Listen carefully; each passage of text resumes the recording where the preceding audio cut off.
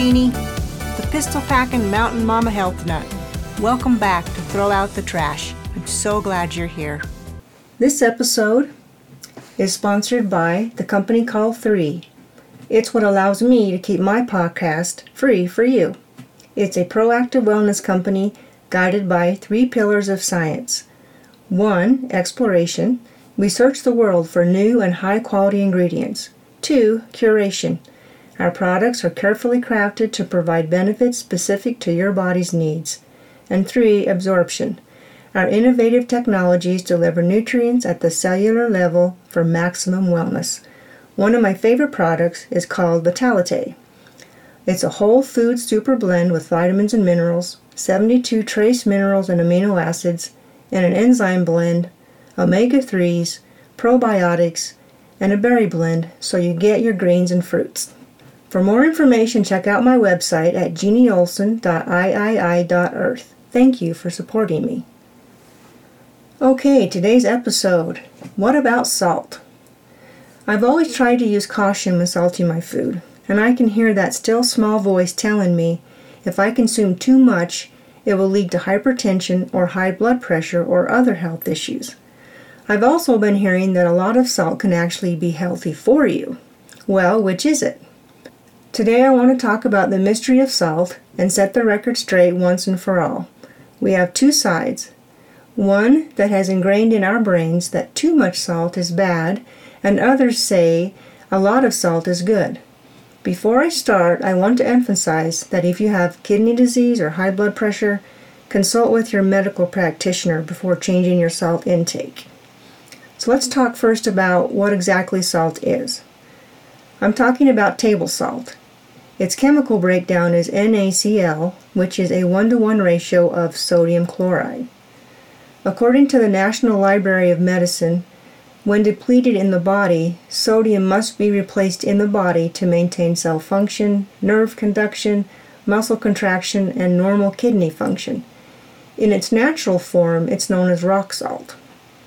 It is present in vast quantities in the ocean, and it is essential for animal life. Animals contain larger amounts of salt than plants do. It's one of the oldest methods of food preservation. Salt is produced from salt mines or by the evaporation of seawater or mineral-rich spring water in shallow pools. You should look up salt mines sometime and see how they work. It's pretty interesting. Let's talk about the bad-for-you side. According to the Cleveland Clinic, in an article they wrote titled, "Is Salt Bad for Your Health?" they stated that salt isn't unhealthy unless you eat too much of it. They say you need a minimum of 1,500 milligrams per day. So that's about a 1/3 teaspoon, which is like the size of a peanut M&M.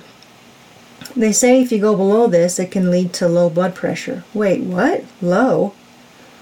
They say it can cause dizziness, headache, lack of energy, muscle fatigue, Charlie horses come to mind, and nausea. I naturally have low blood pressure. Maybe I should eat more salt. Well, let's find out. The U.S. Food and Drug Administration recommends that adults eat less than 2,300 milligrams of sodium a day, so that's about 1 teaspoon. They say if you consistently exceed the recommended amount, you're eating too much and it can impact your health. The FDA says a sodium-heavy diet makes you retain fluid. I'll explain why that happens in a minute, but they say too much salt can affect your kidney function, lead to high blood pressure, there it is again, and possibly a stroke. Why so many people retain fluids or have that bloating feeling? Well, it's because they say sodium attracts water, and the sodium holds the water in the body, so your hands and feet swell or your eyes look puffier. It can also lead to an increase in thirst. They say it can cause a rise in blood pressure. They say sodium is primarily located in our blood and it pulls water to it. So if you eat too much, more water enters your bloodstream. The greater volume of blood pushes against blood vessel walls, causing high blood pressure. And last but not least, the FDA says too much salt can lead to poor sleep, especially if you eat in the evening. They say a spike in blood pressure along with the urge to drink and go to the bathroom makes sleeping difficult. These guidelines came about by a study done in 1955 with lab rats. That was before I was born. And then in 1977, the government issued a blanket recommendation limiting salt intake to under 3,000 milligrams. Okay, that's the bad for you side. How about the good for you side? Dr. James DiNicolantonio is a cardiovascular research scientist at St. Luke's Mid-America Heart Institute. He says that high blood pressure is not a salt intake problem. It is a salt retention problem that happens in the kidneys, which is driven by excess insulin. So lowering insulin by decreasing sugar and refined carb intake will improve your blood pressure, which in turn will improve salt retention. What happens is, and this is the opposite of what the FDA says, is that high glucose levels draw water into the blood vessels, which increases the blood level volume, which in turn causes dehydration. He says less than 3,000 milligrams a day, which is about 1.5 teaspoons of salt, also causes stress hormones to increase because it is trying to retain the salt your body needs. Low salt also increases the artery stiffening hormones, heart rate hormones, and increases insulin resistance. Dr. James says that salt is an essential mineral that you need. Trust your salt taste receptors and salt thermostat. This is what he says. And he said your body will excrete what you don't need. Other reasons that salt is good for you: it aids blood sugar control by improving insulin sensitivity, helps maintain proper stomach pH, lowers adrenaline spikes when you're stressed, improves quality of sleep, encourages a healthy weight and faster metabolism, and supports thyroid function. So here's my takeaway. And first, remember, this is my research and my opinion. I always encourage you to do your own research. Just be careful when picking your sources. I'm increasingly becoming less trusting in the government agencies and more trusting in doctors who actually do the research. I thought this was very interesting when I looked at the two different sides for high blood pressure. So let's recap. The bad for you side says sodium in blood pulls water into the blood vessels, increasing volume of blood. They say between 1,500 and 2,300 milligrams daily. The good for you side says high glucose levels pulls water into the blood vessels, increasing the volume of blood. And they say not less than 3,000 milligrams of sodium daily. My opinion is this: the good far outweighs the bad. Research for the good is also more current. My body is extra sensitive, and I know that when I'm tired, if I drink some electrolytes, I feel better. I also know that if I eat too much salt, I will retain fluids. So there is a balance, and you need to find your balance. Don't worry about the salt shaker itself. Listen to your body. Watch what activities you're doing also. So if you're working hard out in the heat, you'll require more salt. Sweat consists of water and salt and other important nutrients like potassium, calcium, and magnesium. It needs to be replaced. I personally drink about 6 to 8 ounces of electrolyte drink mix a day. It contains mostly sodium, has some potassium in it, and magnesium. I drink it in the morning as an energy drink. I also drink it before I work out or go for a run. My husband drinks it at night before he goes to sleep. He sleeps better and doesn't get Charlie horses. He drinks about 6 ounces as well. And one last note, remember to drink about 2 to 3 liters of water a day, or half your body weight in ounces. So if you weigh 150 pounds, you need 75 ounces of water. Remember, there needs to be a balance. Okay, how about that mountain adventures?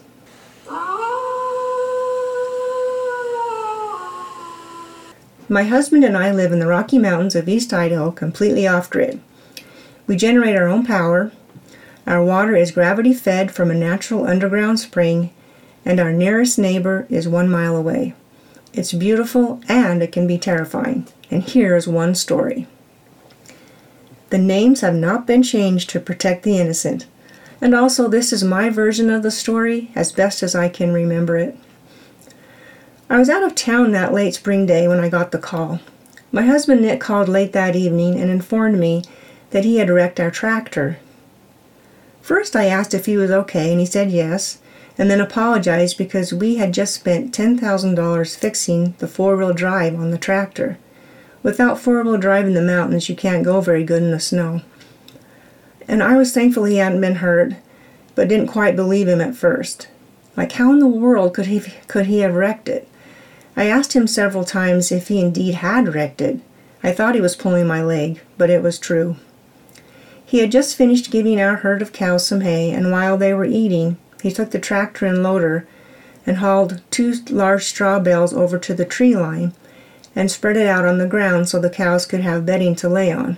It also gives the baby calves a place to lie down that is dry and warm. Just as he got to the tree line, he received a phone call.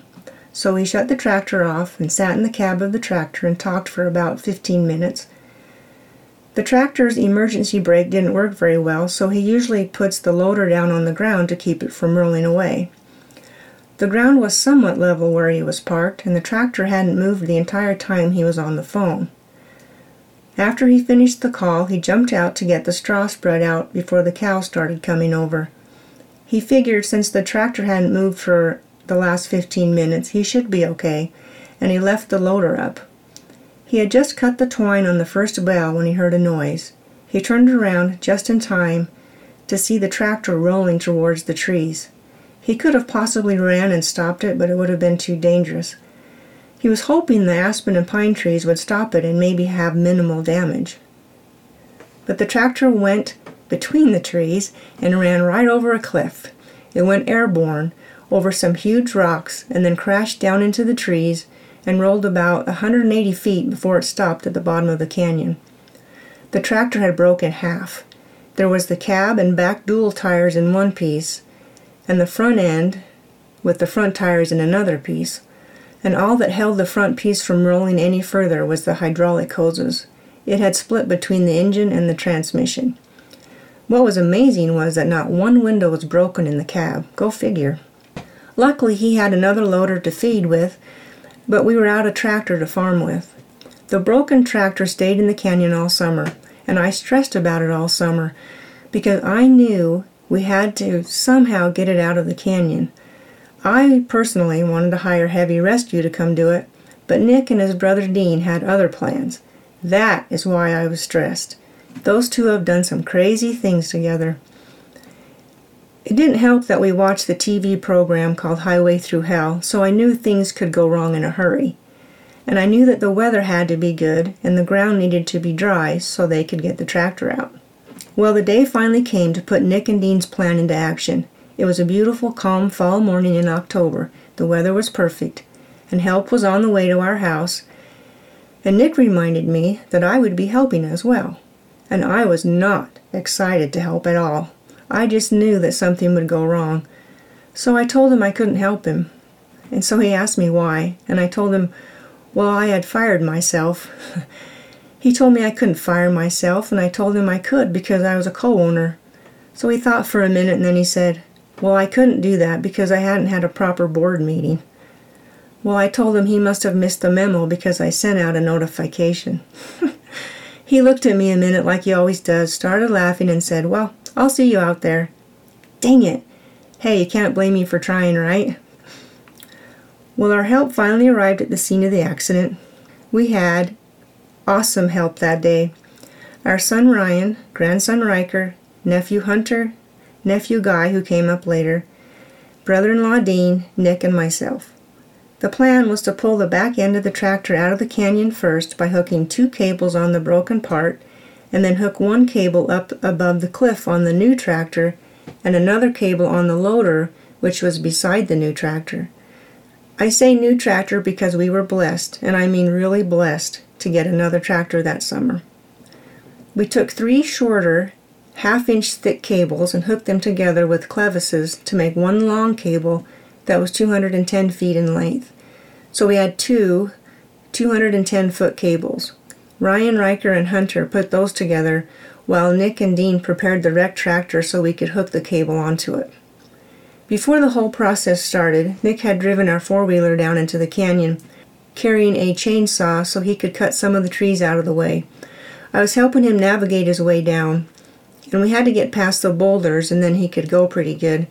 But it was so steep that the back tires of the four-wheeler came off of the ground, and I had to put my weight on it so he wouldn't roll over frontwards. Ryan had driven his four-wheeler down as well. Once everything was ready to go, Dean stayed in the canyon with the broken tractor, Nick was on the loader, Ryan was in the new tractor, and the rest of us were next to the cliff so we could see Dean and then also see Nick and Ryan. We were given strict orders to stay clear of the cables in case the cables broke. That was my fear, that the cables would break and the tractor would go crashing back down and hurt Dean. Dean stood next to the wrecked tractor and would motion with his hands to me when he wanted the new tractor and loader to start pulling. I then relayed the message to Ryan and Nick with hand signals. The trick was in giving the hand signals because sometimes Ryan would be pulling back and Nick would be stopped, and vice versa. Riker and Hunter were good to help with the hand signals as well. And it seemed like we would only go a foot at a time. It seemed like it took forever. But, better to go slow and be cautious. It took over an hour to pull the first part up and get it over the cliff and safely away from everyone. After a much-needed break, we set up the second part of the wrecked tractor with the cables. Ryan had decided to drive his four-wheeler back out of the canyon. He was going pretty good until he got to the steepest part, and then the front end of the four-wheeler came straight up off the ground. Ryan fell off and rolled. But I will say that he had a nice recovery because he was able to get back up and stop the four-wheeler from rolling backwards and crashing down into the canyon onto Dean, Nick, and I. But when he stopped it from rolling, it was standing straight up on the back wheels only. So he held it there until Nick and Dean could get there to help him lower it back onto the ground. They were finally able to get out of the canyon safely. And later, when Nick drove our four-wheeler back out of the canyon, Guy sat on the front of it so it wouldn't do the same thing. I was a nervous wreck watching all of this. Now it was time to pull the second half of the tractor out. It was the trickier one because one wheel was bent sideways and couldn't roll. The same plan was implemented with the loader, new tractor pulling, and hand signals between Dean and I. It was slow going, like before, but we were making progress. We were being careful to stay clear of the cables and heed Nick's advice, and it was a good thing because all of a sudden one of the cables came unhooked in the middle, and one end went zipping past me and the other went zipping back down the canyon. That was a close call. The cable was finally fixed and the pulling commenced. Everything was going fine until the wrecked tractor got to the rocks and it hung up and they couldn't pull it. That was nerve-wracking. But finally they found a way around the rocks and finished pulling the second half up safely and out of the way. We had did it. No one was hurt, and Nick and I will always be thankful for the tremendous help we had that day, implementing the craziest plan I have ever seen, and it worked. Okay, make sure to check out my website, throwoutthetrash.podbean.com, and you can email me at lifetop7@gmail.com. And hit the follow button so you don't miss an episode, and leave me a comment below. I'd love to hear from you. Remember this, when you've done everything you can do, that's when God will step in and do what you can't. He loves you. Go get your dreams. See you next time.